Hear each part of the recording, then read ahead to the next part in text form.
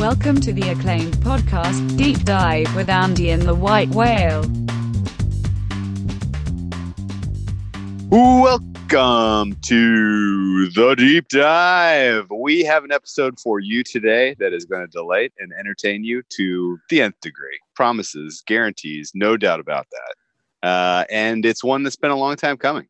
One of the OGs in the content creation space and among the gambling community. A guy that has his finger on the pulse of the baseball industry, the baseball market, and the baseball, just the betting space around the MLB.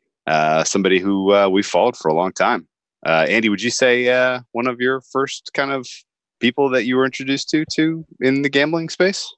Yeah, we've told stories a few times about like how we got into gambling Twitter and some of that. And my first gambling Twitter account was kind of it was the NROP thing where we had a good laugh about that. And I'm like, I'm just going to get rich. This guy's just giving out free plays on Twitter. Like, that was kind of laughable. But, in the sports media side of, listening to stuff, definitely the first podcast I ever listened to that talked about sports betting was Bang the Book. And it was like I think it was right in the area where you got into the daily stuff. Like I found it like right at the end of the summer. So it was to the point where it started you switch to the daily podcasts. So it was nice. I had a job at the time where I was listening to a lot of podcasts and radio anyway. So it was nice having a daily podcast. And yeah, Adam Burke was one of the first people to fill my ears with gambling content. Well, without further ado then, let's welcome our guest. First ever appearance on the Deep Dive. Appreciate all that you do for providing content to people in the gambling space. Welcome to the Deep Dive, Mr. Adam Burke. I appreciate it, boys. I guess first thing I got to do here is apologize to Andy for popping his sports betting podcast cherry. I'm sorry it had to be me, man. I can't believe I didn't even think of this either. I remember, this is way back. I even tweeted at you when you would do your super contest pick stuff and you picked against the Vikings. This is back before I just became dead inside and didn't love my Vikings anymore. But you picked against the Vikings like 4 weeks in a row and you were doing well in the contest. Just every week the Vikings pick was wrong. And then they went on by. And I tweeted you about that. I'm like, well, you can't pick against the Vikings this week. And you brought it up on the podcast. You said somebody said I can't pick again. I'm like, oh, that was my tweet. Like I made it. I'm on the podcast. I felt like I was famous. Oh, that's great. I made somebody listen to it and showed him the tweet. I'm like, that was me. Wow. So, no big deal. Then. It's fucking great. I don't think I've even told Whale that story. That was funny. No, I haven't heard that before. I love it though. What a great story. Okay. Well, to introduce the listeners to those of you who if you're new to Bang the Book, if you're new to Adam Burke, where can they find your information on Twitter? Yeah, you can find me on Twitter at Skating Tripods. And I don't have much to say on there, but I try to share a lot of the good work that we do over at the website, and been whoring out my MLB betting guide here over the last couple of weeks. So I guess if you follow me, you've seen those tweets. Yeah, this was a no-brainer. We had to reach out to you to bring you on after I saw that. I downloaded it. I got into it. I was like, wow, this is great. This is a really cool compendium of work. It would be very worthwhile to kind of spread the information that, this is out there and get your opinion on some of the topics surrounding baseball betting, because, this is something that we lightly cover. Like, this is a super important part of the sports betting landscape. And we pretty much just kind of let it go by without giving it much due attention the last handful of years. So this will be a ton of fun to dive into this today. And I guess, is there a story behind Skating Tripods?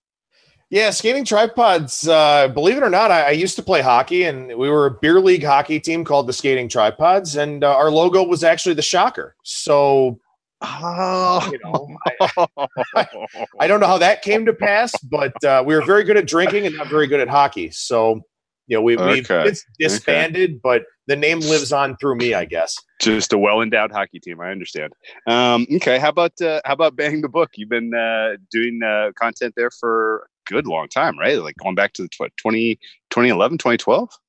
Yeah, I think I actually started with Bang the Book about 2013. I think we did our first college football podcast August of 2013, and we were doing college football and NFL, once a week at the time. And then I think maybe 2016 or so, we kind of transitioned over to doing a daily show through football and basketball. And I just kind of a jack of all trades, covering a lot of stuff over there, even stuff I don't necessarily like. I wind up, researching it and studying it and all that. But, it's been a fun ride. I think it'll be 7 years here coming up in a couple of months. And, I'm pretty proud of the work that we do, pretty proud of the work that I've been able to do there. And, it's always nice to hear that people, respect and appreciate your work too. And I really appreciate the kind sentiments from both you guys here so far. Oh, I love it. Well, I always come to read the tennis articles myself. I was a big tennis guy. I love reading the tennis futures. You can't get that information anywhere else. No, Big Ten Watto, good dude.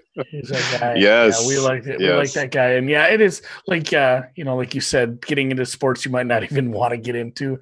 That's the nice part about kind of the format that you do, where you bring in a bunch of different people, and different people have different expertises, and you can actually get some, knowledgeable voices on, maybe some of the stuff that you're not as knowledgeable on. That's always nice that way you're not just faking it and half-assing it. You're getting somebody on here who really knows. And obviously I don't have to tell you, you learn a lot that way too. Yeah. I like the Noops NBA lately too. Has been pretty solid. So yeah, thank you guys are headed in the right direction in terms of accumulating talent that we particularly appreciate. So good job. You guys do do you still do a daily podcast? Yeah, still do it Monday through Friday. That'll run through the national championship game. And then I'll be doing Monday, Thursday, MLB only shows called the Bettor's Box, where I just sort of, I talk about some of the results that have happened, some of the, misleading types of things, talk about line movements out there in the marketplace, and just some things I'm kind of looking ahead to for the week, certain pitching matchups, certain matchups where maybe a lineup I don't think is going to match up that well against a starting pitcher, something like that. Those tend to run about 35, 40 minutes every Monday and Thursday. And oh, hell yeah. I got to say, I understand why you guys don't do baseball. First of all, as somebody who does baseball, it's a fucking grind. But, the season starts as March Madness is ending, and the season runs right on through, the NFL and college football. And it's really tough to divert your time from basketball and football to focus on something like baseball. So I understand why a lot of people don't try to tackle it. It's a very difficult market to keep up with day in and day out, especially when you're at the start of the year and at the end of the year, you're just pulled in different directions. Yeah. Yeah. There's so much I love about it. I love baseball. I love going to games. If I had out of all my teams here, my fandom rings the most true for the Twins. I love going to a great stadium, great team. I love watching baseball, even listening to baseball on the radio. And honestly, from a betting standpoint, there's so much that just, I don't know, I love about having a huge sample size. There's 2,500 games a year. That in itself, that's one thing I hate about the NFL. As much as I love the NFL, it's such a small sample size. It feels like with baseball, you just have so much to pick from. You could be a little choosier and still get a decent size, volume of bets out there. Or maybe you can take a smaller edge and exploit it and make some decent money just because there's 2,500 damn games. Or a small edge in the NFL, you might make 6 bets all year and you're happy to go 4-2, but it didn't really put much money in your pocket. So every year I start building a baseball model, and then, like you said, I realize I don't have any time and end up just playing some stuff other people do and paying attention once the playoff comes. But no, it's cool because it is such a, I don't know what you want to say about just the fact that it's a pitcher and a hitter until the ball's put into play. There is so much stats. So we talked about this. I think we touched on this a little when we talked to PETA back in the day. When we did some baseball and golf with him, you just have that independent event, one pitch being thrown to one batter, and until it's put into play, there's so many stats built around that, and even stats where you start taking the defense out of things. And I think that's alluring to a lot of bettors and who are getting into the analytics side of things. So, yeah, and I guess speaking of the analytics side of things, do you have a pretty decent background kind of covering the growth of sabermetrics and weaving that into handicapping? And I guess just is baseball kind of your first love from a sports betting standpoint? Yeah, I would say so. I mean, growing up in Cleveland, when I was a kid, the Indians were in that run in the 90s, and the Browns were gone from 95 until, they started back up in 99 again. The Cavs weren't anything special at that point in time. And, I did play hockey, but we didn't have an NHL team, so I just gravitated towards baseball, and baseball's always been my one passion. But then I started writing for some Cleveland sports blogs in the mid 2000s, 2004 to 2007 or so, 2008. And I wanted to know why the Indians made the decisions that they did, because even back then they were still labeled as this, small market team that couldn't go out there and pay free agents a bunch of money. So I wanted to find out, what made them tick, what it was about their front office that led to their decision-making process. And it was about 2005 or 2006 or so that, I kind of found sabermetrics. I started to really get into it and really analyze them and try to understand them, because I always felt there was a method to the madness for why the Indians are picking up, this platoon guy who kind of sucks, but, sometimes he doesn't. Well, what do they see in this guy? Or, why they're picking up some of these relievers, some of these matchup relievers, stuff like that. And it just kind of led me down this deep, dark hole that, I guess it's to a degree kind of made a career for me. But at the same time, it's something where once you start looking at the game analytically, and once you really start to focus on it in a role like I'm in, it takes some of the fandom out of the equation, because you just can't afford to have that as much. I still have it for the Indians, but it's like I have favorite players around the league or anything like that. I have some inherent biases because I believe more in teams that have gone all in with the analytic approach. But by and large, I don't see players anymore. I see numbers, I see statistics, I see, Fangraphs data, StatCast data, whatever it is. It's a very different way of looking at the game. And it's something that, did take some getting used to. Mm-hmm. Yeah, no, that makes total sense. I've always kind of stayed away from baseball betting because I felt like I didn't have, a deep enough understanding of like really what matters, obviously there's, as Andy pointed out, like there's an enormous sample size of games. There's an enormous sample size of at bats and, even, just pitches. And so it lends itself to an approach where if you can handle the data science side of this, you should be able to do well. But, I don't know. I feel like I need to understand the game a little bit more in order to kind of know what matters and what doesn't, in order to kind of do a decent job of building a predictive model. So I've always kind of stayed away. And then, of course, something like Trading Bases comes along and kind of resets the entirety of the market in terms of how, many people are approaching it from a, model building standpoint. And at that point, like now I'm so far behind, I just can't, I can't get caught up, can't get involved at all. It's like, it's way beyond me. So I don't know. Is there, I guess, is there, how do you catch up? Yeah, I guess. How do we get well caught up? How do I catch up? Has your approach evolved over the years? And I guess, what do you think of kind of the current state of the baseball market? Yeah, I mean, getting caught up now is really difficult because, I know that you've kind of talked to guys, and I was talking off air but with Whale about this earlier this afternoon, that, a lot of the modeling crowd last year just didn't really find a whole lot of edges. A lot of numbers were kind of hammered down to where they should be. The market was molded really, really well. So, a lot of guys kind of gave it up in June or July last year. I should have given it up because I was doing really shitty, but instead I, tried to stick with it. But it's one of those things, it's kind of fascinating to see how the market has evolved. And I think last year, maybe I tried to do a little bit too much to counteract what I was seeing out there in the market, because it used to be, 6, 7, 8 years ago, you would have a pitcher with a high ERA, let's say at a 5.50 ERA, maybe a 4.10 FIP, fielding independent pitching, and then a 3.40 xFIP. And without fail, the line would move on that guy because xFIP and FIP are thought to be a little bit better of predictive metrics than ERA. ERA takes into account defense, luck, things of that sort. FIP and xFIP are comprised of strikeouts, walks, hit by pitches, and home runs. So the theory is that those are things that a pitcher can control. Whereas, as Andy was talking about earlier, when the ball hits the bat, the pitcher no longer has any control over anything that happens. So people were kind of dismissing ERA at that point in time, looking at FIP, looking at xFIP, and those lines would move 35, 40, 45 cents.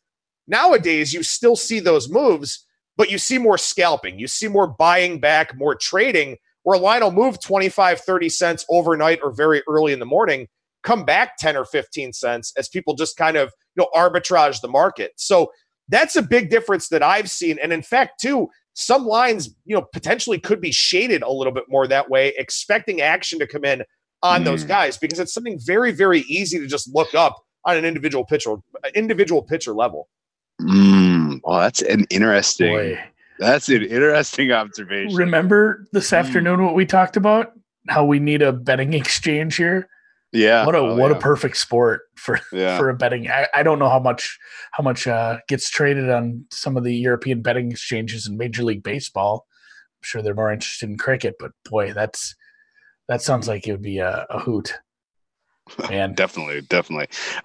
So I guess I don't know. I guess then specifically towards your approach, like I guess how would you define your approach then? Yeah, I mean, I'm not smart enough to be a modeler. I've never had that kind of skill set. My background, I got a degree in mass media communication, which, hey, at least I'm using my degree. Most people can't say that. But my second major was in history. So I've always been a really good researcher. I've always been good at, interpreting a lot of data, interpreting a lot of things. So I kind of consider myself, I guess, more of like a matchup dependent handicapper, in the sense that, I'm looking for strengths and weaknesses of the pitcher, of the offense, of the defense, but then also applying that, on more of a micro level to how is this pitcher going to do against this team? If you've got a right-handed pitcher that throws a lot of sliders, throws a lot of curveballs, those are things that are going to run away from a right-handed heavy lineup to the point where they're not going to hit for power. They're not going to hit for a high slugging percentage. And right now, in the current state of Major League Baseball, you have to hit for power. I mean, you just have to. Otherwise, you're not going to win a whole lot of games. So I really dig as deep as I possibly can into the metrics that are out there, into the matchups. It helps to have a wide base of knowing a lot of these players and pitchers. But that's kind of what it is for me. I've just the modeling thing is, truth be told, it's kind of always been over my head. So I guess I'm gambling, a little bit more than others. But I think that, my approach is something that I feel pretty confident in. And I try to make those adjustments year in and year out based on what's happening out there. It's baseball. I mean, it's still just baseball. And like having a full understanding of things like Adam just brought up, it makes me think of, you remember we talked a little baseball with Christian Pina last year, and he said something about, something with his first 5 unders. I mean, having an understanding of the pitcher, the matchup, the team he's pitching against, and then the market. Because he said, there's a certain point where the market can't move anymore. They're not going to set a first 5 under at 1 run or 1.5 runs. They just can't do it. So eventually, like just where they're stuck in the market, it's going to start showing some value if you can interpret the matchups and how a certain pitcher will pitch against a lineup. And there's just going to be edges there just by being able to, like Adam said, interpret data, maybe kind of a underrated skill, finding data, setting context to it, and properly interpreting it. That's a skill set. Let's spend a little more time on this, because this is something that I think is often lost. There are a lot of people out there who absolutely fundamentally understand the data science part of this stuff, and they can design algorithms, they can design machine learning processes that will spin circles around kind of your average bettor, right? Your average player. But what we're talking about here is, I think, something that is commonly overlooked, and maybe kind of as the machine learning side of this becomes more and more prevalent among the market makers, I feel like there should open up more edges if you can identify specific spots, situations, angles, and kind of, like you were mentioning about the first 5 unders, like, hey, look, I'm not even saying that there is, that the median expectation is wrong here. I am just telling you that this pitcher against this lineup is more likely to create an outlier performance, which would never, could never be captured by the market overall, right? Because like you said, the market will, it has a stopping point where, it's like, okay, well, even if the best pitcher against the worst lineup is, still expected to give up 1 or 2 runs in 5 innings, like, there's a hard limit on what a median expectation is going to be. But, if you can identify the small things that kind of spell an outlier in terms of a matchup, like that's kind of a lot of the way that we handle NFL handicapping. It is how we handle NFL. It makes me think of like what Adam said, and I guess this is just going to spin into another question. You said you're able to identify eventually. I don't even remember what the spot was because you're throwing so many acronyms and I'm so bad at the baseball acronyms now. But you said, people eventually, everybody was able to identify the spot with the starting pitcher, and you're having huge moves right off the bat because it was an easy to identify, spot. And, eventually you're going to start running into stuff like that where, are you looking for spots like that where you just know, hey, this is going to get hit and I have some information that I think maybe is, conducive to betting the other side of this, and I'm going to wait. I think you can have some big advantages in market entry if you understand a market well. I mean, not even just understanding baseball, but understanding the market and how the bettors in the market are going to react to something like that. I mean, is that starting to become a thing as just more and more people are betting using all these advanced analytics? Yeah, I think so, because, the MLB market is the moves are so quant driven. They're driven by all the modelers that are out there. They put a number down to where they think it should be. And like I said, you tend to get a little bit of buyback from the arbitrage crowd. But, it used to be, like I said, a big ERA and xFIP discrepancy. You would see a bet on that side and you wouldn't get that comeback money. You would just get the one-sided money. It would close down wherever it went to. Now you do see some of that buyback. But one of the things that I've kind of noticed here, and the StatCast era has been really good for this, and all this data is available over at baseballsavant.com. I've sort of looked more at contact quality against, because, like I said, FIP and xFIP are 2 stats, strikeouts, walks, hit by pitches, and home runs. Well, some guys just aren't going to give up a lot of home runs because they're able to command the baseball. They're able to stay off the barrel. They're able to stay off of those really high octane offensive areas.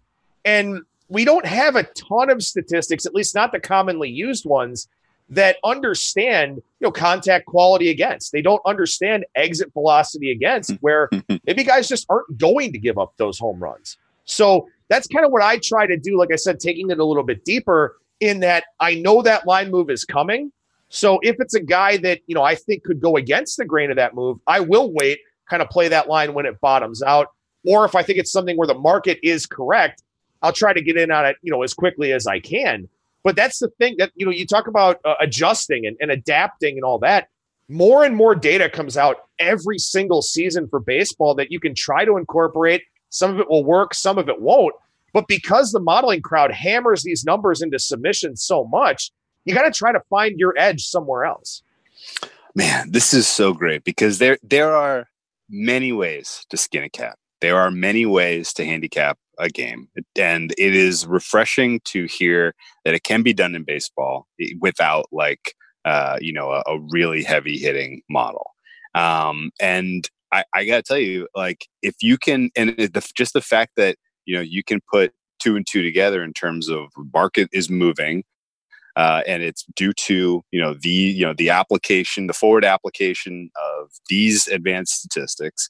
And, if you can do the detective work and figure out market moves, that's almost even more important, that's almost even more valuable than actually having the model itself, in my opinion, because you have so much more of a fundamental understanding of what the average, velocity or the direction, of the market move is anyway, which is, that's the name of the game in so many sports. So it's fascinating that there are many ways to do this. And I guess if you were to start, go ahead. The thing I would say real quickly is, like I said, I'm gambling more. It's a higher variance environment. If I don't have a model that's saying the line should be this, and then, I'm going to play this for whatever percentage of Kelly or, whatever people are using. That's the difficult part for me, is that last year was a bad year. And I know that we're going to get to talking about the big home run surge, but last year was a bad year for me. And to me, I think it's because I dabble in a higher variance environment in the sense that, yeah, I'm studying the matchup and yeah, I think this is going to happen and this is my educated guess. But obviously, that may not happen. And, then I sort of question, did I miss something? Was it something where, things just didn't work out for me? I always like to go back through and say, okay, what happened on the low velocity batted balls? What happened on the high velocity batted balls? Did I get unlucky or did I cap this correctly? And, maybe things will work out better the next time. Whereas a model just takes all of that gray area out of it. It's you bet this because your edge is this. And some days I wish I had that, especially on the bad days, I wish I had that where, I just look at it and say, well, I was supposed to bet this. So I did. Doesn't make for great content. Yeah, no, I'll tell you that much. Yeah, that's it's tough to say, hey, my spreadsheet says this, but I mean, even with that, I think it's, and I think you hit on something important that you should be doing with every game, win or lose, if you put a wager on it, or even if it's a game that you thought maybe you were going to put a wager on and end up passing, is running things back. Like you said, was I lucky? Was I unlucky? Was this a good bet in my mind? Running back through some of the, and that's a podcast for another day because it's actually on the list, is running things back, the box score autopsy, box score deep dive, expected runs, goals, points, all that. Like that is something that's going to be, I think that's important too, if you're just running a model, because I think it can tell you if maybe some of your inputs aren't right, especially if you're running into a rough patch or you think maybe your edge is stronger than what you're actually showing for your wins, your ROI. But yeah, I think that's maybe a good point that's overlooked in a lot of sports, is just people just, they're always moving forward. Wait, you need to move forward, but they're never looking back. Like, I won. I had a 3-0 day. I'm a smart guy. And if you don't realize, maybe you've just been lucky, and that can be a disaster, especially if some smart guy like that, who maybe wasn't as smart as they thought, starts upping the stakes, and then regression comes for their ass and all hell breaks loose. So running it back, super important. Just like basic handicapping stuff that we go over in a lot of other sports that kind of ran by my mind when we start talking baseball, is the selling and buying. We are a huge proponent of never buying points in football. I mean, I've read a couple of great articles. Why not? And I mean, the math it's black and white. It's there. You should never buy points. And it's not that you shouldn't buy points. There's a price on what a point should be worth, and the book's not going to give it to you. And that's why. So we're a big proponent of that. In fact, selling runs, because I think just the way things are priced, if it costs too much to buy a half run, a half point, a half goal, the inverse is going to be true. It might be value to actually sell some. So I've seen a few arguments about this with basically I'm asking about plus 1.5 runs. I see people that just say, like, you should almost never do that. Basically, you're buying runs. You should just play the money line long term. I don't know if you've ever ran into that, or if you have a philosophy on that. And I mean, the same thing goes with maybe short money lines on maybe it's a short favorite, a minus 120, minus 130 favorite. Is there maybe some value in playing the minus 1.5, selling some runs that way too? Yeah, I think it's a really interesting discussion, and quite frankly, something that I probably should be doing more of, to be totally honest with you. Last year, and I actually added this up here just before we started doing this show, there were 2,430 games a year, 2,429 games last season, because one game wasn't played between the White Sox and the Tigers, who didn't need to play it. There were 647 one-run games total last year, and that doesn't really factor into account whether the favorite won them or whether the underdog won them. So it is one of those things where we feel like it happens all the time. We feel like there's a ton of one-run games out there, but Cincinnati had the most one-run games last year on a team level. They had 57 of them. So yeah, I think the concept of, either playing the minus 1.5 or, just going ahead and taking underdogs in some of these situations, in particular, underdogs of a reasonable range, because if you run this back over the last 5 years, and I used Killer Sports to look this up, so if it's wrong, blame them. But it's been very, very profitable to play minus 180 or higher favorites over the last 5 years. So I don't know how many of them necessarily cover the run line, the -1.5. But, big dogs generally tend to not do overly well. But I think dogs in that, +115 to +135, +140 range, they probably do a little bit better than we would expect them to, would be my guess. Again, I haven't run that necessarily, but that's kind of the way that I'm sort of thinking about it, in particular with, the number of one-run games that we saw. Yeah. That's not the first time I've heard that. -185 to -200, and I think that might just be a psychological blocker where the average public bettor's like, I want to lay 200 to win 100 on the Yankees tonight, or that just scares them off, and that's kind of where you find some of the sweet spots is bets that people won't make. So I don't mind that. And shine to Killer Sports or the SDQL. It's free, man. That's free. We don't talk about that enough. That's a super good free website. Yeah. My guess is that in the long term, like the market is so efficient that those things are going to get smoothed out, I would guess. But I would also guess that there is a subset, and it marries perfectly with your previous point, which is if you have a subset of high variance teams, games, spots, situations, you name it, that's where you want to attack this way. And this is, this goes back to probably, I can't do this anymore just because of the way I'm playing the NBA nowadays, and just it's not practical, it's not feasible to sell points like I was doing, just because of where I'm betting and how.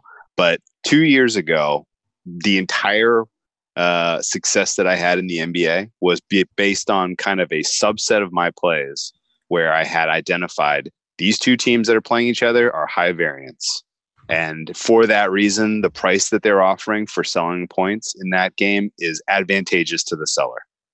And so I had to figure out, okay, well, am I taking a side here, or am I taking the over or the under?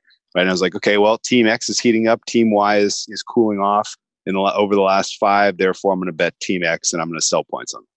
And then, oh no, both teams are heating up. Okay, well, we're going to play the over on that, and we're going to sell points, right? Maximum that they would allow me. And, just that little subset of what I was playing overall for the NBA was enough to put me into the green for the season for the first time betting NBA over the whole year. And it was wild because, you go to average normal push probabilities that would apply across any, NBA sample that was random. And you looked closer at, okay, what about these ones where I had flagged high variance teams? And it was always like, not even, it was just when they missed high, they missed by a mile. When they missed low, they missed by a mile. Like it was just, there wasn't much that was coming in close to the number because, you were getting some of these weird outlier performances either way. I'm wondering if you specifically, tried to tie some baseball games, end in, 15, 20 runs last year. Like there was plenty of those. And there's no way that there were a lot of, pre-game totals that were anywhere close to that. And if you can find those, small examples where you have these high variance situations bubbling and sell away, I feel like that would weave into a pretty solid, positive baseball strategy. Yeah, I think so too. I think one thing you could probably take a look at with regards to that would be something like plate appearances with a runner in scoring position. Because if you've got a team that gets a lot of run scoring opportunities against a team that doesn't, well, maybe that's a spot where you do get, kind of a bigger spread, particularly if you're talking about a favorite, or if you've got maybe an underappreciated offense because say they're facing, an above average pitcher, something like that. If it's a team that's maybe not very good, but, is generating a lot of those opportunities, maybe that is, one of those scenarios where you do play a -1.5, play a -2.5, or take a dog, or maybe sell runs with the dog, something like that. I think that could make a lot of sense. And the thing that's interesting too is I talk about those -180 or higher favorites. In 2015, there were only 289 such games. There were 670 of them last year, 639 in 2018. So it speaks to the lack of parity in Major League Baseball right now, to the point where maybe if you've got two teams that are kind of in that middle tier, maybe that is a higher variance subset for you. I get that.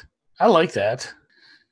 It is tough to compare. It's almost like the NBA when people start talking about how far back can you do some, back testing? Do you really want to be looking at NBA games from 10 years ago just because there was such a paradigm shift with the 3-ball. And now, like, I don't know. Do you think that's going to be a problem? Like when people start backtesting things, basically, I mean, just the balls are juiced. I mean, that was a thing. I don't. I'm sure there's still some people out there that don't think the balls were different, but that's insane. I think they were different. And I mean, does that just kind of screw with everything? Does that make it harder to use last year's data, or are we just? I guess are we just assuming we're going to work with the same ball again, or I don't even know what the deal is with that. It does make it harder, especially because a lot of what I do, because it's sabermetrically based, I need a sample size for it. And what I generally have to go off of early in the year is the previous year's sample size. And that's what kind of got me into such a hole last year. I had no idea that all of a sudden the ball was going to be filled with Mexican jumping beans and everyone was going to hit 30 home runs. I had no idea that was coming. Pitchers that had decent command the year before didn't have any command last year. And, pop-ups were becoming home runs. It was insane. What happens this year? I have no idea, but it does make it very difficult to use the previous years because, 2019 was nuts. 2018 came back down a little bit from where 2017 was. Year in and year out, everything's been different. They keep dicking around with the game, changing around all these different things. There's a lot less predictability in that. And baseball in and of itself is a very high variance environment. So, it's very tough to sort of make that decision going into a season. I'm operating under the assumption that the ball is going to be a little bit different, that guys are going to perform in most cases more towards their 2018 or 2017 numbers, but I don't know until I actually see games start being played. So I'm going to tread much lighter early on in the year this year than I did last year. I fully subscribe to the balls were different last year and that they were also different in the playoffs. And I feel like it was a specific decision because they were concerned about how long the regular season games had gotten, which I would guess would lead them to, let's go back to, more like the balls we had in 16, 17, home runs 18. Are fun.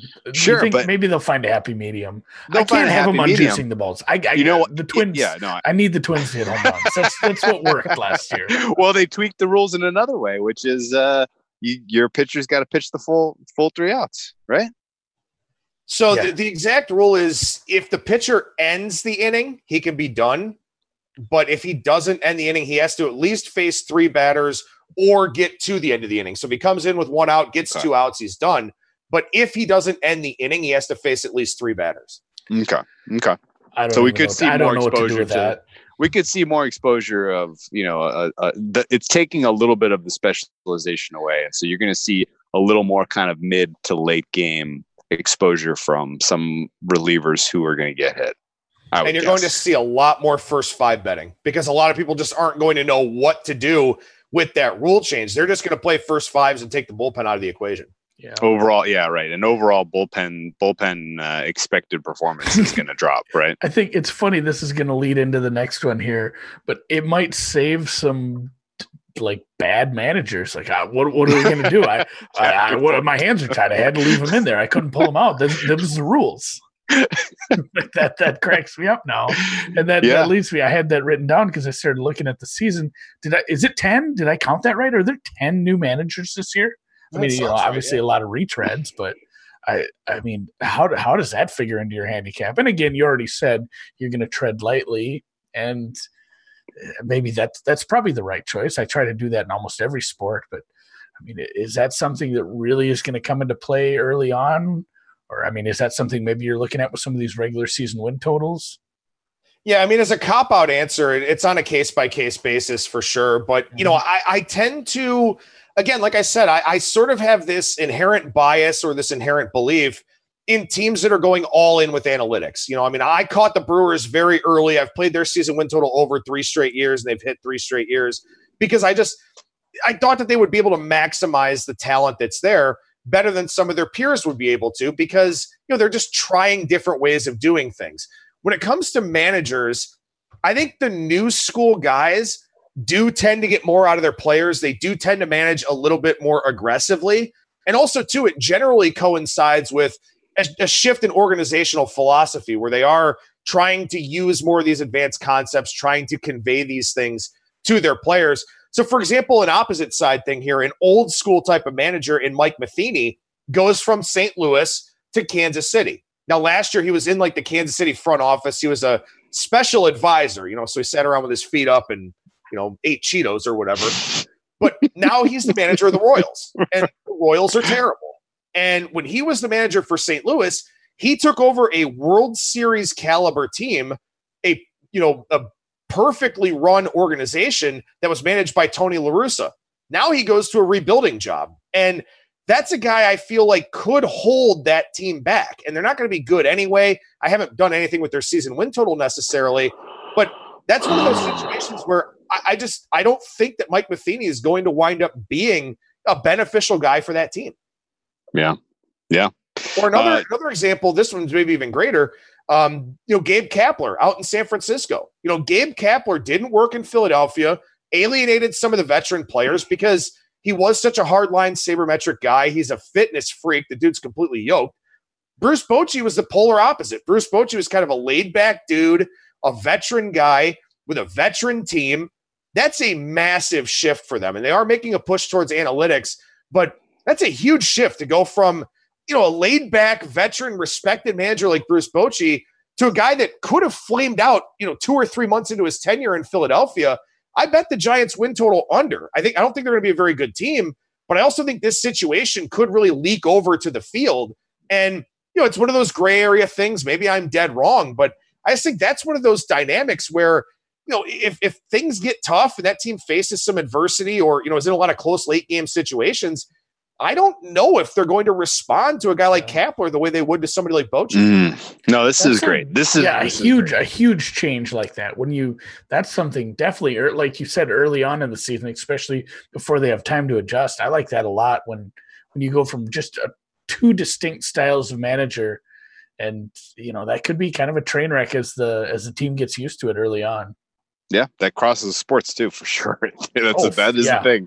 I guess as you're putting together your priors, as you're evaluating win totals for teams, like, what degree of it is just player evaluation? Are you projecting forward for this season that certain players are going to make a leap in terms of their age and their development, and how many at bats they had? Like, how do you handicap a guy like Yordan Alvarez for the Astros, or a guy that he's kind of put his pitching, a guy like who's the guy for the Cardinals who kind of put his pitching game together like incredibly well? Flaherty, Jack Flaherty, yeah. Jack Flaherty over the last half season. Like, are you expecting, or do you expect that those guys kind of progress along like a career arc, or and how much is just kind of looking at roster composition, knowing who moved teams, knowing how much those players mattered to certain teams? Like, is that how you establish a prior preseason for some of these ball clubs? Yeah, there are so many different factors and so many different things I look at, but I do take it down to an individual player level in a lot of cases, because I sort of want to see if there's regression in the aggregate. One guy might get better, one guy might get worse, but if I feel like multiple guys are going to get better or multiple guys are going to get worse, that has an impact on the projection I have in mind for that team. I talk a lot in the guide about, looking for a ceiling and looking for a floor, and, just sort of thinking in my mind, okay, this win total, is it where I think the ceiling is for this team? Is it closer to the ceiling than it is to the floor? And I sort of do that, on an individual player level, do that on a full team level with the full composition, and even do that on an organizational level, because I want to know if injuries happen, are these bench guys competent? Have they been full-time starters before for somebody to where now they shift into a bench role because they're on a better team or blocked by a better player? Do they have help in the minor leagues that's major league ready to come up? A team like the Braves, for example, they've got a bunch of pitching depth. They've got a couple of very good outfield prospects. If they run into some injuries in those two areas, I'm not that worried about them. A team like the Indians, if they run into injuries because they're so top heavy, I'm very worried about them. So those are things I have to think about, because again, we're talking about 162 games over 6 months. Guys are going to get hurt. Pitchers are going to miss ample time. I need to know that, either the replacements that are on the roster are going to be good enough, or if they've got that help coming from below. And obviously minor leaguers are tough to project for a variety of different reasons, but I just want to know, is this guy going to be somewhere in the realm of league average? Is he going to be maybe better than that? Is he going to be really bad? Those are all things that kind of factor into that roster composition with win totals. I love this. I love it. I think, and that's what makes baseball, like you said, that it's not to scare people away, but like you do need to be down at the player level because there's a lot of moving parts. It's just like anything. I think a lot of people.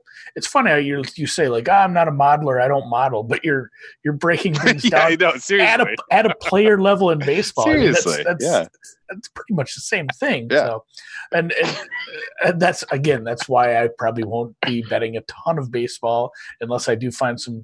Maybe I'll just quit my job and find some time for it because I'd love to again. And maybe a good time to talk. Like we just kind of glossed over this, but. Because we know what it is, but if you talk about your preview thing for a second, maybe, because I think that might be a good resource for people who don't have the time to do that much research. Yeah, no, I appreciate that. It's I will tell you up front, if you don't like reading, it's probably not for you. It is a 250-page preview. So I do a season win total write-up for all 30 teams, and then I did all the division futures, each individual division, AL and NL pennant, World Series. Also some player futures stuff, AL, NL, Cy Young, AL, NL MVP, and then the Home Run King, which is actually kind of just something fun that I really like to write about. But, you're going to find that individual player analysis, and it will help for fantasy baseball players too. You're looking at some of that individual player analysis. I look back at, not just last year's standings, but the alternate standings as well. Things like Pythagorean win-loss, things like base runs record, things like third-order win percentage. Because there's also that, Whale, you mentioned, do I look on a player level for regression? I do, but also, if there's a team already in line for regression, I mentioned the Giants already. They went 38-16 in one-run games last year. Half of their wins were by one run. And now most of their key parts in the bullpen have already been traded away. So I'm already starting to think, okay, that's an under team. And their season win total has been adjusted down to 69.5, I think. So there was already some built-in regression into the marketplace. But then as I looked on that player level, I was like, okay, no one on the offense is really going to get that much better. The starting staff's going to be worse. The bullpen's going to be a lot worse. Got this managerial change we talked about. That's an under. And if enough boxes are checked for me, that's where I kind of come to my conclusions. I love it. I like that. And like I said, for the past week or so, as I've found some time in my podcast schedule, and I've done some reading too as well, I've consumed some baseball. I've consumed some content for baseball, a lot of it just preview stuff. And I just got to ask, like everybody has an opinion on the Cincinnati Reds. Like that's the team that's not come up every time somebody's got to talk about the Reds. A lot of people are high on them. I don't even know if I need an answer from you. I mean, you can answer how you feel about the Reds, but is that something you take into account as far as teams that get trendy like that? I think we find that in the NFL. I've had that a few times where I will be able to get some value on a regular season win total, which, I mean, a half game is huge in the NFL, and some of those where I can identify a team like everybody wants to talk about the damn Browns last year. Browns this and that, and like people are betting the Super Bowl. And I said, well, I kind of like the under to begin with, but I'm not going to bet it yet because people won't shut up about the Browns. I'm just going to wait until it ticks up. Even if I, even if I don't get a half game, I might get some juice to my advantage. And is that something you find in these regular season win totals as those markets move early in the season like this?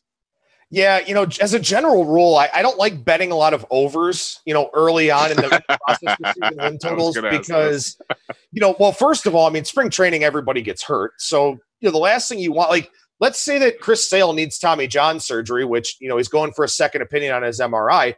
If you played Boston over, first of all, you're a moron because they just traded Mookie Betts. But second, there's that chance that Chris Sale gets hurt and everything goes down the shitter for that team.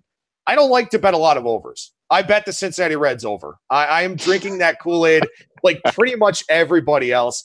Look, first of all, they got better. And a lot of teams this offseason didn't get better. They get Nick Castellanos. They get Wade Miley, who I really like in that ballpark. Shogo Akiyama comes over from Japan. Mike Moustakas. Pedro Strop, I think, really helps out in this bullpen. They didn't lose anything of great consequence because Alex Wood was hurt most of last year. So that's step one for them. I like the transactions they made. Step two, they were 12 games under 500 last year. their run differential was only -10. So they played a lot more like an 80-win team as opposed to a 75-win team. Another metric is called base runs, which is over at Fangraphs, where if a team goes home run, single, strikeout, strikeout, strikeout, that's 1 run. If they go single, home run, strikeout, strikeout, strikeout, that's 3 runs. So it's the exact same 6 outcomes, just in a different order to where they get 3 runs as opposed to 1 run. What base runs does is it takes that context away. It just looks at all of the individual outcomes, spits out a run differential for that team, and then comes up with a record. Well, using base runs last year, Cincinnati was 84 and 78. So they got unlucky. They got unlucky with their sequencing. They didn't get enough big hits in key situations, gave up a few too many big hits. So they were +9 in base runs records. So again, already a team in line for positive regression. Most 1-run games last year with 57. They should do better in that department this year. And then they added a lot of guys. So I like the Reds. I played them to win the Central. I played their season win total over. There is a method to the madness why all of us are on that side. At some point, maybe the value is to come back the other way. But that is one that I did feel strongly enough about to play an over early in the process. I love this. Okay, so quick question. And by the way, we probably should have given the listeners a trigger warning about we were going to get into the Reds there, because I know we have some friends and listeners who were heavy duty on Reds overs last year and just couldn't believe that didn't get didn't get home. So apologies. But that breakdown is exactly in line with our thinking in terms of how we look at preseason stuff. So I loved it. And again, the long tail to the under because of injuries, because of the unknown. Almost all of it generally leads to, unexpectedly, negative performance, not unexpectedly positive. So that, just the fact that this jives almost exactly with our thinking about our NFL. And by the way, I bet you add up all the totals, you're probably going to get more wins than is possible because they tend to choose these things to the over. I think it may be Westgate or something like that. Like the total number of wins added up to like 2456, and there's only 2,430 wins available. So, yeah. It's just comparing it to the NFL. That happens every year. It's like, man, there's where are these bonus wins going? Who's going to get those? Yeah, and I mean, and just to keep comparing to the NFL. Yeah, like you say, we made that point abundantly clear in some of the previews. That there is a longer tail to the under, even though 0 is a stopper. Just because you lose a quarterback, that's an under. Unless you're the Saints, I guess. But and it's the same as even maybe for some of these pitching staffs, first or second guy, maybe even the third guy out. If you lose a pitcher, a couple starting pitchers for some extended time, that's super rough. That's got to be rough if you have an over bet. Just watching him miss 4, 5, 6, 8, 10 starts a whole season. Tommy Johns are going to, I don't think that's even what it's called. Whatever it is in your elbow that makes you UCLs. Tommy Johns. Your UCLs are going to blow. Rotator cuffs are going to come out. You got to really feel good about an over, I think, if you want to bet it in a season this long. I have another over question for you, but before we get there, just a quick sidebar. It has to be total insanity to be laying juice or buying games in win total betting for baseball, right? I mean, like 162 games, like these, the sigma, the uncertainty, the standard deviation on the prediction that the market has on these win totals has to be, on average off by like 8 wins, I would guess. So laying juice has to make like less than 0 cents. Is that check out at all? Yeah, that's a good question. I mean, I obviously won't lay too much juice in these things. I think I laid -140 today on Boston simply because I found an 85 or 84.5, something like that. But that was when Chris Sale was going for the MRI. So I'm like, okay, this thing's probably going to move, especially if, that announcement comes out. I will only do it if I feel like there's some bit of news that's going to drive that number down. But yeah, for the most part, I mean, you don't want to lay big juice with 162 games because, it's not like an NFL win total where maybe you're playing this because you've got a win or a win and a half edge, something like that. If you even have one that's that big, in baseball, I mean, I need to feel like I've got, and again, I don't, spit out projected records or anything, but I have to feel like I've got, several wins of cushion there to actually go ahead and play one, especially early on in the process. Yeah, no, that makes total sense. It is amazing how like you can sit there and do the math, even when you're in a good spot. I play maybe 1 or 2 regular season win totals in baseball every year, usually off someone's recommendation, or I hear it on a podcast and be like, that is a good idea. And then you start, you realize like, oh, I'm in the catbird seat here. Like this team, I bet an under, and this team did terrible. I think it might even been your podcast, because you do get into Pythagorean, and it was a few years back. The Rangers, I believe, were like the luckiest fucking team ever to grace a baseball diamond in one run. And this was probably 3 or 4 years ago, in one-run games. Like their Pythagorean was so off the charts for that season. They just kept winning every one-run game. Yeah, Seattle Seahawks-esque. And I said, well, that makes sense. I'm just going to bet the Rangers under. And it came through pretty easily. But as you're going through it, man, it's like, oh, man, if they go like 16-4 to end this, though, it's dead. It's totally dead. There's just too many games. It makes me not even want to remember what I bet on some of those. And the brutal thing, that Rangers year was 2016. They were 95-67. They were +8 in run differential. They were like an 82-win team. They got swept in the division series right away, of course. Next year, they only won 78 games, but that was one of them in 2016. I remember that vividly. A lot of us that handicap from a sabermetric standpoint, we lost so much fucking money on that Rangers team because we're like, this cannot continue. This just can't keep being a thing. And it was like all year long. It was one of the worst, single team betting seasons I've ever had. Cause I'm like, this team has to hit a losing streak at some point. And then they just never did until they got to the playoffs and got swept by the wild card. It was unbelievable. How about it does sound like the Seahawks this year. It does. Just it waiting really for does. It really does. Back to kind of team specific questions for you then. If the Red Sox are going under, which I think is a pretty strong likelihood, and Yankees look like a team that is struggling mightily from the health standpoint, on top of who knows what we're going to get in terms of a baseball. Like if it's in any way, shape, or form a less juice baseball this year, we could expect their offensive run production to dip. Does that open up the door for one of these other AL East teams to surprise positively? Namely, one that resides in the kind of the middle of the state of Florida. I love Tampa Bay. I loved Tampa Bay before all this Yankees injury news came out. And quite frankly, I'm kind of upset that the injury news came out for the Yankees because, I talked about taking Tampa Bay for the division and the guide. And, when I even posted the Tampa Bay preview on February 19th, like BetOnline had +700 for Tampa Bay to win the East. Oh my goodness. You'll never find that price again. But I mean, I love Tampa Bay. They're one of those teams, again, they're very analytically savvy, so of course I like them because of that. They just do a lot of creative things. They do a lot of things well, but this is the best pitching staff in the American League to me, quite possibly the best pitching staff in all of baseball. They were 3rd in ERA last year, 1st in FIP, 3rd in xFIP, 2nd in strikeout percentage, and they got less than 170 innings from Blake Snell, who won the Cy Young in 2018, and Tyler Glasnow, who people were talking about for the Cy Young through like his first 10 starts last year. So they get, hopefully those two guys back and healthy. I mean, this is the best pitching staff in baseball to me. And you know what? They don't hit a lot, but that's okay because they're a team that they've got a really bad offensive park at Tropicana Field. So it drags down their offensive numbers to play 81 games there. They were 22nd in home runs at home. They were 12th in home runs on the road. So this is a team that can hit. It's just hidden by the fact that their home ballpark is just awful to play in. They scored almost 5 runs per game on the road, 4.5 runs per game at home, but their offensive numbers don't look great. So people see a 90 or a 90.5 or a 91 win total. They're like, oh, I can't play that with a bad offense. They win a lot of close games at home, and they can win shootouts if they have to on the road. I love Tampa Bay.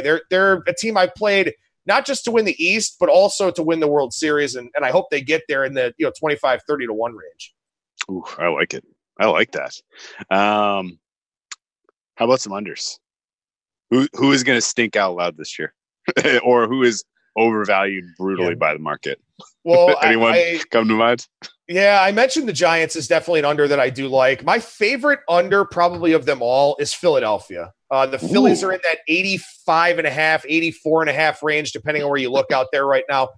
First of all, I think the Braves, Mets, and Nationals are all better than them. And one of the things that you really have to consider here when you talk about season win totals is that almost 47% of the schedule is played within the division. You play 19 games against each team in your division. Now, the Marlins obviously aren't very good, but I think the Marlins pitching staff is better than Philadelphia's. So I think there's a chance that, if Miami can go 10-9 or 9-10, something like that against Philadelphia, which they also did last year. And I think the Braves, Mets, and Nationals have a field day with the Phillies. I think the Phillies have the worst pitching staff in this division, one of the worst pitching staffs in the National League as a whole. The offense probably should be a little bit better, but if you've got a league average offense and a bottom 10 pitching staff, you're not winning 86 games. Not in that division, not when 57 of your games are against teams that I think legitimately could make the playoffs in the Braves, Mets, and Nationals. So Phillies under is my favorite under season win total here thus far. Nice.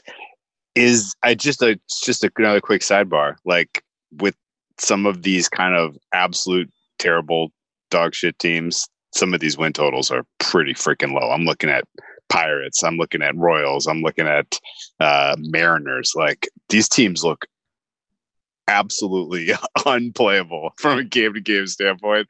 How are they getting to 70 wins? I don't see it. Are these numbers? Is it suicide to go at these super low numbers on some of these teams that are might be just horrifically bad? I didn't even mention the Tigers, right?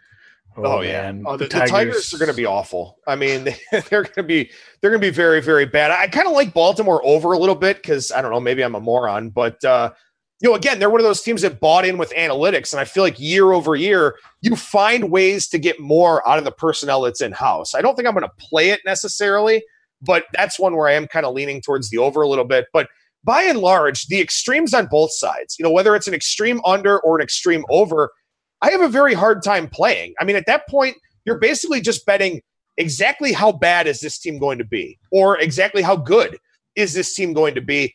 I want a wider range of outcomes. I want something where I feel like a team's got, maybe a 10-win gap between its ceiling and its floor. I don't see that for teams like the Dodgers, for teams like the Yankees. Detroit, could very well lose, 115 games again. But I generally try to shy away from some of those. That being said, I played the Giants under. I played the Mariners under too. I think there was 67.5. So that's kind of out of the norm for me. I typically like to play win totals in that 75 to 85 win range, but I played a couple of, bad teams here this year. It's so hard because you're just trying to bet exactly how good or exactly how bad. I will say this. I think there's a chance that the Dodgers could have the highest Pythagorean win percentage ever this season. So I may end up playing their over 101.5, which is nuts for me, but their depth is just off the charts crazy good. So I may end up playing that one, but by and large, I try to stay away from the really bad and the really good. Yeah, I just pulled up the standings. I was trying to remember how bad it was. And it's the Tommy Lasorda quote: no matter how good you are, you're going to lose a third of your games. No matter how bad, you're going to win a third of your games. And, it's the other third that you need to take care of to make the difference in the season. And the Tigers, they went out and tried to prove that wrong last year. 47. 47 is a very, very low number. That is I forgot it was that bad. I was sure it was in the 50s at least. That's rough. So, well, and something else too, to circle back to when Whale asked me about, what I kind of look for from a season win total standpoint. Detroit's season win total's coming up a little bit because they actually were active in the offseason. They added some veteran hitters. They added some veteran pitchers, stuff like that. But you got to keep in mind, those guys are gone in July. If they do anything of consequence, they get traded. So you kind of start to think, into the future, into July and say, like the Marlins, for example, they signed a bunch of platoon bats. They signed a bunch of guys to try and help that offense out. But if they show anything, they're going to trade them because they want to get the prospects. Effectively, what these bad teams are doing is buying prospects. They're saying, okay, we're going to sign every island of misfit toys player that's out there, a platoon guy, a guy that can't defend, something like that. Hope they play well enough for us to trade them to a contender. So Detroit did that, and their win total's going up a little bit because they look better on paper, but they're not going to keep those guys for the last 2 months of the season. So at that point, you got to start thinking, do the guys coming up actually help them at all? Or do they keep going with what they had, last year that wasn't very good? So that's part of the equation too, is kind of trying to predict the future 4 or 5 months in advance. Speaking of that, that was a good segue. Yeah, I mean, you've said how much you love Tampa. I've actually talked to 2 other people who are in love with Tampa. Got some nice numbers on it. I mean, any other predictions that might surprise us outside of the AL's looking Yankees, Twins, Astros, Rays, and who fills the other 3? How many spots are there now? Are there what's the wild card at? We're 9 teams and we have all these weird playoffs again. Yeah, the top 3 division teams and the wild cards. That's the thing is, there's not a whole lot of question marks, I think, in the American League. Houston gets there somehow. I don't know if they win the division or if they win the wild card, but they're good enough. Their offense is definitely good enough. Oakland will get there. The Twins win the Central. I'm actually kind of starting to lean towards the Twins over, quite frankly. And then I like Tampa Bay in the East, and the Yankees probably still make the playoffs somehow, despite all the injuries that they have. But I don't think there's a whole lot of question marks about the 5 playoff teams in the American League. No, it is kind of the boring team, or the boring league. There's kind of a hard drop off, especially the Central. The White Sox might be the one team that people disagree on a little, whether the young guns come a-blazing or if it's one more year off, and that could be maybe a surprise team there. I have the NL's. The NL. I suppose you have the NL Central. The NL East is a little wild too. The Dodgers, of course, get in. But is it Diamondbacks, Dodgers? Whoever you think wins the Central, which, boy, there's a lot of parity there if you really want to get down to it. And then, who wins the Central and the East? I think the West is pretty much decided. Yeah, I think I would be confident in saying the Dodgers win the West. I think I'm okay with saying that one. Yeah. And if, their AL opponent in the World Series doesn't cheat, I think the Dodgers wind up winning the World Series this year. Ooh, interesting. The Central Division, to me, if I had to bet a team, it would be the Cubs. But I think the Reds have the higher ceiling of the 2. So I wish the Reds price was a little bit better, but as we talked about already, everybody and their brother likes the Reds this year. I think that the Cubs and the Reds both have a great chance of making the playoffs, but I do think that I would take the Cubs over the Reds ever so slightly. Wouldn't be shocked at all if the Reds won the Central. I actually like the Mets to win the East, which is kind of ludicrous given how they've been here lately. If they stay healthy, to me, they have the most upside in the East. I do still like the Braves. Wow. I think the Nationals fall back a little bit. I think the World Series hangover does hit them in the sense that Steven Strasburg threw 200 innings last year, threw another 36 in the playoffs. Max Scherzer was hurt finally for the first time. Patrick Corbin off back-to-back 200-inning seasons. Their 3 primary relievers are all 35 and older. I think the Nationals do fall back a little bit just because of last year's workload, but I like the Mets to win the East, which I'll either look like a hero or a goat, I think. But if they're healthy, I think they have the most upside of anybody in that division. The price is right. I mean, that's a good price. So I don't hate that. That's they weren't they won what? I'm pulling it up now. 86 last year. Yeah, last year. But that was a team that, they got really hot in the second half. And in fact, there were quite a few teams in the National League where they were kind of 500-ish at the break, and then all of a sudden they took off or the bottom fell out last year.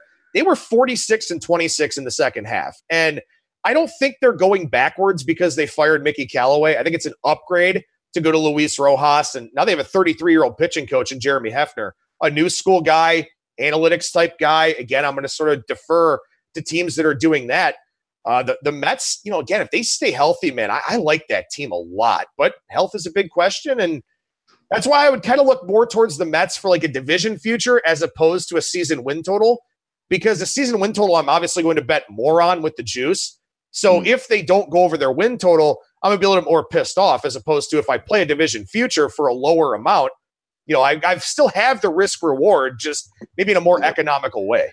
I like that. Yeah, and it's something you can – it's trickier to buy out of a season win total, whereas – much trickier. If you get a nice number on a third or fourth favorite in the division and they have a hot April, they have a hot May, and you're a little worried about a team that might make some moves at the trade deadline. There's division futures that you can be betting all year long, where you can have a couple of futures in your pocket for the same division at some nice some nice prices, and be sitting really pretty, even if there's a tight September race. No, it's an excellent point. That's a very good point. And again, it's that's the betting side of it, right? Always looking for opportunity and always trying to maximize it. So right now it's a lot of handicapping for the season, but once you get in season, you start to get a lot more of that betting element. That's where something like that definitely comes into play. Did you dip your toe at all in the MVP, Cy Young, or Rookie of the Year markets? Yeah, there are a few things that I kind of looked at. I sort of liked Yordan Alvarez for the AL MVP, but now he's got some knee issues, and it's always tough for me to play the player futures now because obviously if a guy gets hurt, I just set my money on fire. So I'm trying to wait it out a little bit with some of those guys there. But Yordan Alvarez is a guy I kind of have my eye on as long as he's healthy. Cy Young obviously opens up a little bit more now if Chris Sale winds up being hurt, because he was the second favorite, and he was a guy that everybody was kind of looking at. Luis Severino was the fourth favorite. He's out for the year now. So the AL Cy Young market kind of opens up a little bit more here. It's one of those things too. I have a very hard time laying low prices with guys. I've got to find, 15, 20, 25 to 1 before I even start thinking about, any of those player futures specifically. Got it. That's the same thing with the entry thing. That's rough. Like you said, just lighting money on fire. I'm trying to think who it was. I bet a Cy Young award. And I mean, it says like NL Cy Young, and my guy got traded to the other league. I can't remember who it was, but I was pissed. I'm like, it wasn't a terrible bet. He got traded to the other league. I'm like, well, that's like, now it's just funny to me that he doesn't even play in the right league. So I guess a couple I could throw out real quickly for the National League. Clayton Kershaw, if you find a good number on Clayton Kershaw, in that 15, 20 to 1 range, he looked really good in the second half of last year. The strikeout percentage went up. The stuff seems to be coming back a little bit. And obviously, not that I'm big on pitcher wins or anything like that, but the voters are. And I mean, he's on a team where he could rack up a ton of wins, a lot of strikeouts. And then another guy that I'm looking at, the Reds fest continues, I guess. Luis Castillo at 20 to 1 strikes out a bunch of guys, high ground ball rate, which means that, his home run rate should get a little bit better here as he gets a better feel for his stuff, which will keep his ERA lower. Not a great park to want to take a Cy Young in, because you look, Jacob deGrom, good park, Clayton Kershaw, good park, stuff like that. But I think Luis Castillo is a guy that if the Reds live up to the expectations that I and a lot of other people have set for them, Castillo at 20 to 1 does make some sense, especially with a second-year pitching coach in Derek Johnson, who really elevated that staff last year. Well, that's good. Good call. Good looks. All right. Well, final prediction: World Series, Dodgers over the Rays. Oh boy, I guess I would say Dodgers over the Rays. I mean, I really like this Rays team, and when you get into the playoffs in that tournament format, their offense, amazingly enough, actually had better numbers in that 5-game series against the Astros last year than Houston did. And this pitching staff is elite. You shorten the pitching staff when you get to the playoffs. I think Tampa Bay has enough to get there this year. I think that, if they had beaten Houston last year, maybe they would have gotten the World Series last season. I think Rays, Dodgers, and that one should be a whole lot of fun. What's yours, Whale? You got to do one. Well, I was going to ask you, have you done enough research? You got. I'm going. We'll go Dodgers Twins 65 series rematch. Ooh. That's the one we lost. What are you going to do, Sandy Koufax? I don't know. I really like the Dodgers in the NL. I haven't seen anything to dissuade me from them. Probably like Adam said, probably winning it all. They're a very good team, and then the AL has like 3 or 4 top teams. It's gonna be a fun playoffs. Yeah, I like the Dodgers call a lot. I'll go Dodgers A's. I'll get weird. I like the A's. I'll go Oakland Athletics, repping for the city of Oakland, who just lost their Raiders. I like it. That's a rematch of the 1988 World Series, right?